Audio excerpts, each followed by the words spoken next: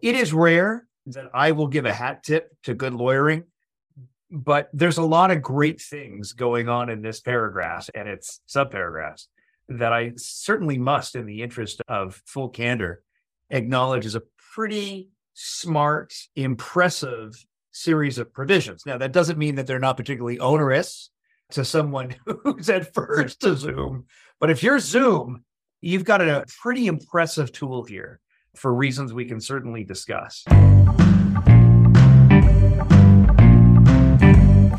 You've got to be kidding me.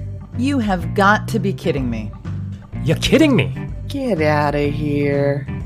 No, I'm not kidding you. That's really in your EULA, and that's what we're about to investigate. This is Mark Miller, and I'm not a lawyer. But I am curious as to what I've committed to when I press the accept button on the app I just downloaded. Even though I'm not a lawyer, hey, my friend Joel is. Hey, I'm a lawyer. I find the issues we talk about on this podcast to be interesting, but under no means am I your lawyer. At least not yet. Joel and I are going to explore popular app and site EULAs. We want to determine the legal obligations you're agreeing to when you set up an account on, say, YouTube or TikTok or one of the new chat engines. It's kind of geeky, I know, but we're going to have some fun with it. So stay with us.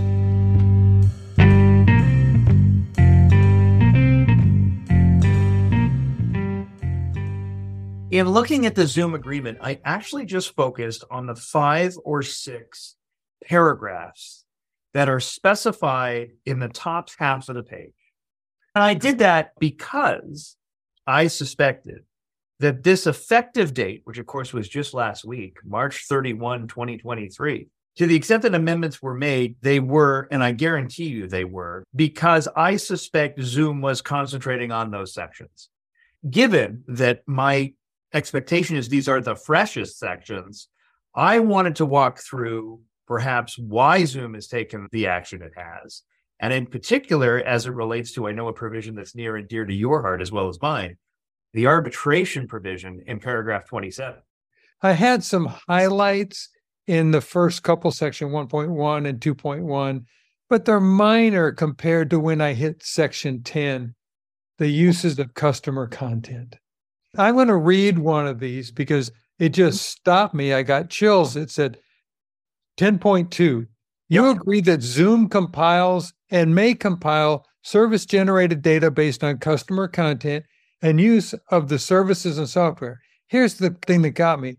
You consent to Zoom's access, use, collection, creation, modification, distribution, processing, sharing, maintenance, and storage of service-generated data for any purpose. I'm looking at 10.2, and I want to pull in 10.3 at the same time as you're going to comment on this. And it says, Zoom may redistribute, publish, import, access, use, store, transmit. There's a whole litany of stuff. Transcribe, create derivative works, and process the customer content. Derivative works is a term of art. That jumps out at me because there's something in copyright law known as a derivative work, which means that it is not typically a violation of the copyright, but rather it may be inspired by it, but it really is its own freestanding creation. So to your point, in as much as Zoom is relying on your data to create something, to alter something, it's therefore saying you acknowledge that we're doing it, and you're further acknowledging that which we've created, which is reliant on your widget. I would make the argument that they don't say it like this, but by presumption would not be copyright infringement, among other things. I'm going to keep drilling down into section 10 because that's the one I was going to concentrate on with you. 10.4 then goes, you agree to grant and hereby grant Zoom a perpetual worldwide, non-exclusive, blah, blah, blah. We've been through that with other contracts before. Mm-hmm. But again, it goes down to we can transcribe, create derivative works, and process customer content to perform all acts with respect to that customer content. Wow. And then 10.6, in seemingly contradiction, says, you agree that you are solely responsible for the customer content. I'm going, hold on, didn't you just tell me you can slice and dice it any way you want to? Am I responsible for that? The problem is, and I don't know the answer, is I don't know how, in the absence of these, and I think you've used, so do I, frankly, these sort of draconian provisions where they say we own everything that shall ever come into your mind, so to speak. I just don't know how these various platforms would operate if they weren't that draconian. But the problem, Joel, for me, as I read these, my initial response was, what in the hell are you doing looking at my content? Because my content has nothing to do with Zoom. How can you say that, though? You can upload your contacts to Zoom. Well, I'm talking about the recording you and I are making right now is uploaded to Zoom. That's my content. The assumption when I read these is they have view into my current content and they can use it any way they like to.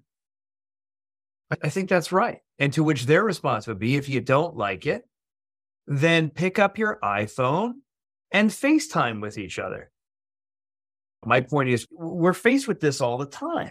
Facebook does the same thing. I think we talked about it. Now, it does beg the question. What is the need? I don't know how these platforms would operate in a landscape in which they didn't have total control. But it does beg the question, what is the need for the total control over our data? And I think, having thought about this for all of 10 seconds, I think it comes from the standpoint of, by saying we own it, notwithstanding the fact that we may not need to own it for purposes of further developing our platform, but I suspect it may come from a place, and again, I guess I'm a lawyer and I'm jaded, but trying to insulate themselves from any liability. If I put you on notice that I own everything that you shall ever stroke into my platform, then I am substantially curtailing your rights at the end of the day to come back and claim that I have somehow unlawfully procured your content. Yeah, I get that, but I'm looking at section 10.4. Zoom says they have a perpetual worldwide license where they can reproduce, share, use, display, copy, distribute, modify, and process customer content. So they can modify my content and use it any way that they like. And by the way, in another part of this agreement, they also say that they can use you as a customer reference anytime they want to. For me, this was worse than anything you and I have looked at before, as far as them implying ownership and the ability to do anything that they want with the content that I'm producing.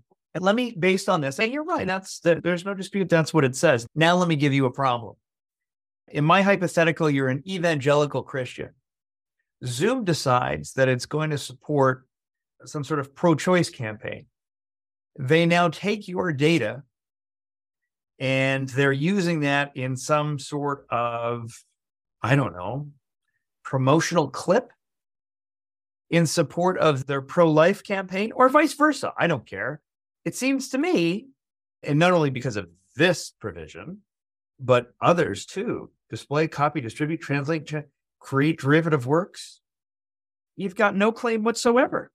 No claim whatsoever with respect to suggesting, most obviously in that example, that there has been a violation of it's a right of publicity, which is itself a right to privacy, which is ironic. The right to privacy is what I'm arguing here.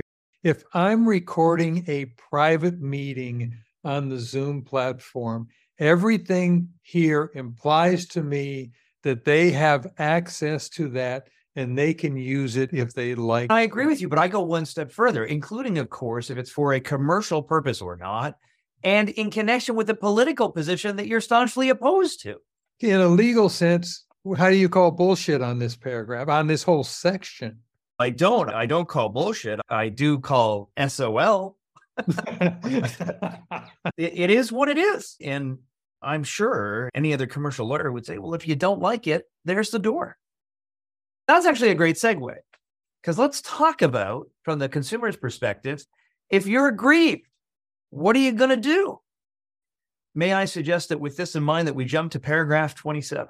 What's interesting about this is that if you read this, it begins, read this section carefully as it limits our liability to you. Oh, this was the one where the entire section is in caps. Yes.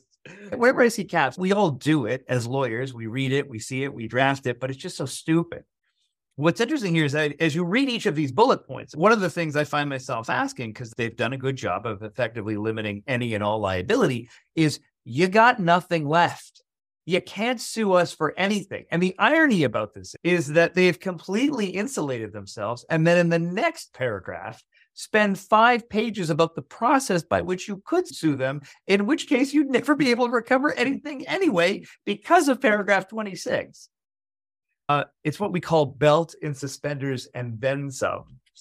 The interesting thing here is, and this actually I thought was very smart, so much so that I may use it, was the last bullet point. As a lawyer, I see this all the time, for example, when I'm hiring big accounting firms to have one of their people serve as an expert witness. So I'll get this language where they're limiting liability and they'll say, even if this is unenforceable, under no circumstances will you be able to recover the amount that you paid for the nature of our services. But this goes one step further and says, in the 12 months preceding the event or circumstances giving rise to such claims.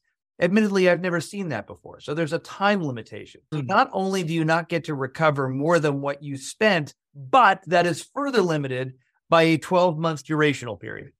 So you're, as a lawyer, you're looking at this and saying, oh man, I wish I would have thought of that.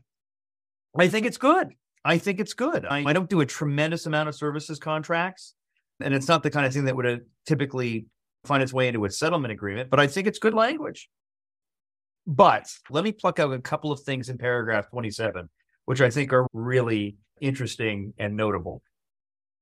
Number one is, and not surprisingly, I'm pretty sure this is a newfangled provision because it says at the end of the preamble to 27, this arbitration agreement supersedes all prior versions. They talk about, of course, covered disputes, which basically is anything and everything. But there's an exception. In that same first paragraph, 27.1, they talk about, for purposes of this arbitration agreement, a dispute will also include disputes that arose or involve facts occurring before the existence of this or any prior versions of this agreement, as well as claims that may arise after the termination of this agreement. So they've got this agreement applying retroactively to all claims, and of course, prospectively. You might think it's cool as a lawyer, but is that part enforceable? You can't force an agreement upon me in retrospect. Here's the thing. I think I can. Let's make 2 distinctions here. I think I can because somewhere in here is that you basically stipulate that to the extent you are going to continue to use my service, you're agreeing to my terms. So they've got you there. What I don't think it gets to do is essentially eviscerate any existing claim filed in court, of course, because that's not, to your point, the action has already been filed and that sort of thing. But I do think they can get you retroactively, because the way they do that is they set it up as, to the extent that you continue to use our service, you're accepting our terms. And I don't like that. But now, this is interesting. Exceptions to arbitration. There are 2. This is in 27.2. One, if it's a small claims court claim, but you can assume in most cases, that's probably not going to exceed at most $5,000. They're making the educated analysis that they don't want to pay for private arbitration, because I think, as we may have discussed before in the context of our credit union discussion, you have to pay for arbitration. It's not like the courts where you just walk in. My guess is they're saying it's not worth it given the amount. Someone wants to sue us for a couple of $1,000, have at it in small claims court. The other thing that was interesting, though, is part 2, which is claims pertaining to intellectual property rights, including trademarks, trade dress, domain names, trade secrets, copyrights, and patents. I'm not sure why institutionally Zoom is saying intellectual property claims are not subject to arbitration, except, this is the only thing I could come up with, that for purposes of establishing rules and by rules, precedents of law that they could then trot out in subsequent proceedings, as it would go to, for example, matters of patent invalidity and that sort of thing, which certainly would be very costly. I think what they're saying is we want a public determination of these issues so that if and when they arise and there are copycat litigations, we will be able to rely on what are ideally favorable decisions in disposing of these claims. As you read it, I was thinking more along the lines of, if we find something important enough to us, we don't want to go to arbitration. And so we're saying you must take us to court. That's the way I was reading that. That's interesting. I Googled it, but in my 20 years of practice, I had never seen some sort of constitutional bar to an IP claim. So I was wondering, why is that a carve out? And then I thought, it's got to be because Zoom is taking the position, as you just put it, that it's far more advantageous for it to litigate these cases in court than it is to have binding private arbitration. What it did is it also reminded me of section 16.1. If you give feedback to Zoom, Zoom says, we own that feedback. And ownership, as you and I have discussed before, means I can no longer use it because I've given you the ownership of it. If I'm going to give you feedback, Zoom owns it, and Zoom shall retain ownership of and all rights and titles to and interest in such feedback. And so it reminded me of the section that you're going through right now to saying, is this something, if somebody went out and created something based upon the feedback they gave Zoom, this is something Zoom would want to arbitrate or would want to protect in court. That's what it reminded me of. It identifies copyright. So to the extent that there would be a copyright claim there, it seems to me it's something that they must assert in a court of law, if for no other reason than to get an adjudication that I have every reason to believe they would then hope that they could roll over into the next one and get a similar favorable position. I kind of laugh because it's basically saying, don't give us feedback. I wouldn't want to give them feedback. 27.3, it's crafted interestingly. This is essentially a mandatory mediation provision. What this says is before we actually arbitrate, we're going to agree to try and resolve the dispute amicably. And then they have some mechanisms there by which you have to put their people on notice, or they can put you on notice. Keeping in mind, too, that the way that's drafted strikes me as the only beneficiary, not surprisingly, to that would in fact be Zoom. Then 27.4 talks about the arbitration provisions. It talks about the Federal Arbitration Act applying. And most sophisticated commercial agreements will do that because the FAA provides a host of other sort of what I'll call gap fillers where maybe the arbitration agreement doesn't speak to the specifics. Not surprisingly, it's a US-based, California-based company, and they've identified two forums here in which any user of Zoom may arbitrate. One is in California, the ADR Services, Inc. But NAM, which is the National Arbitration and Mediation Center, is actually based in New York.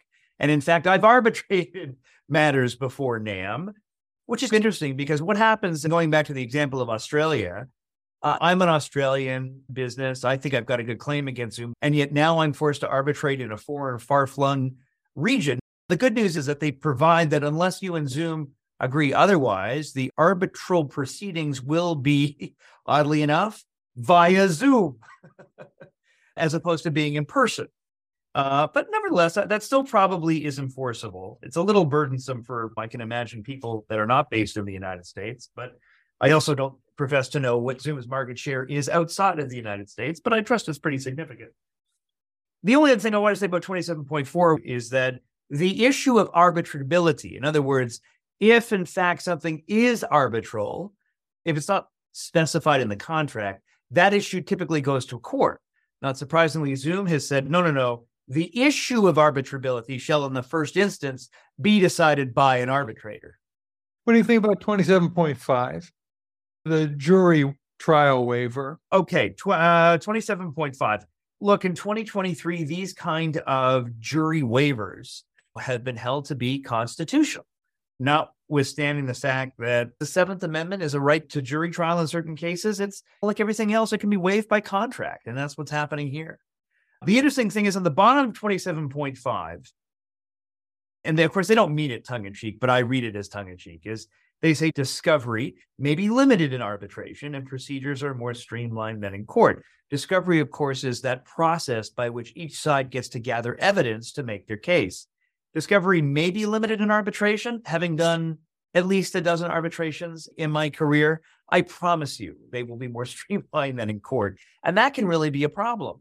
Because if you're forced to be in arbitration and you don't necessarily know all the answers and have all of the data at your fingertips, you may very well be limited in terms of what you can discover and therefore being able to prove your case. This concept of bellwether arbitrations, 27.7, I found this really interesting. And I must tell you, I've never seen this before, but there's actually two things I want to talk about.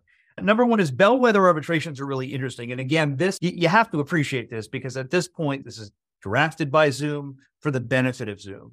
What this provision provides for, just very quickly, is we get to take to an arbitrator all of those matters, if there's 50 or more of them, that relate to the same issue, and serve up to the arbitrator a sample set.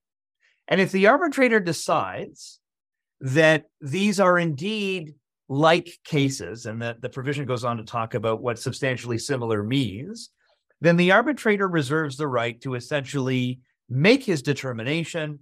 And therefore, in the process of making that determination, we get to then nullify effectively all of the other individual claims that would flow from that similar claim after the fact. What they can't do, of course, is limit the liability. But what they're saying is we don't have to go through the pains of a judicial finding if your case later in time is going to mirror the one that was brought previously. I've never seen this before, but again, I can only imagine that those individuals or lawyers that practice in the area of mass torts and class actions, I suspect that this is very common. I think that, quite frankly, has some real constitutional issues because you are effectively, forget the forum for a second, whether it's a court or an arbitration, you are effectively depriving an individual of litigating an issue. And that, I think, could be tested. Good. That's the first time you've said that in one of our recordings. I think that could be tested. That's good. I think that could be tested, yeah, because I think it really has some constitutional ramifications as far as I'm concerned.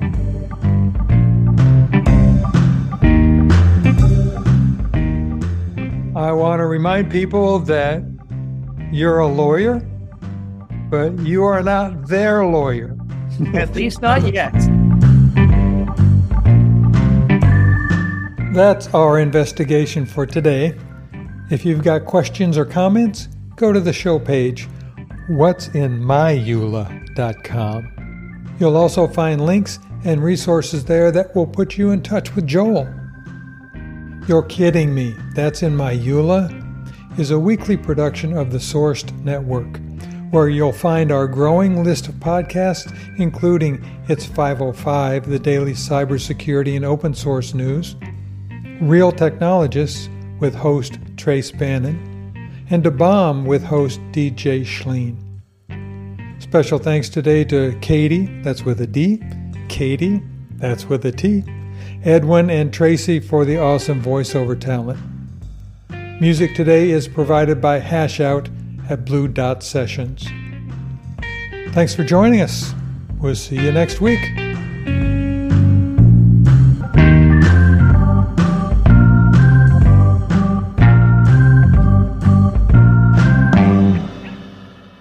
A final word from Joel. Hey, I'm a lawyer.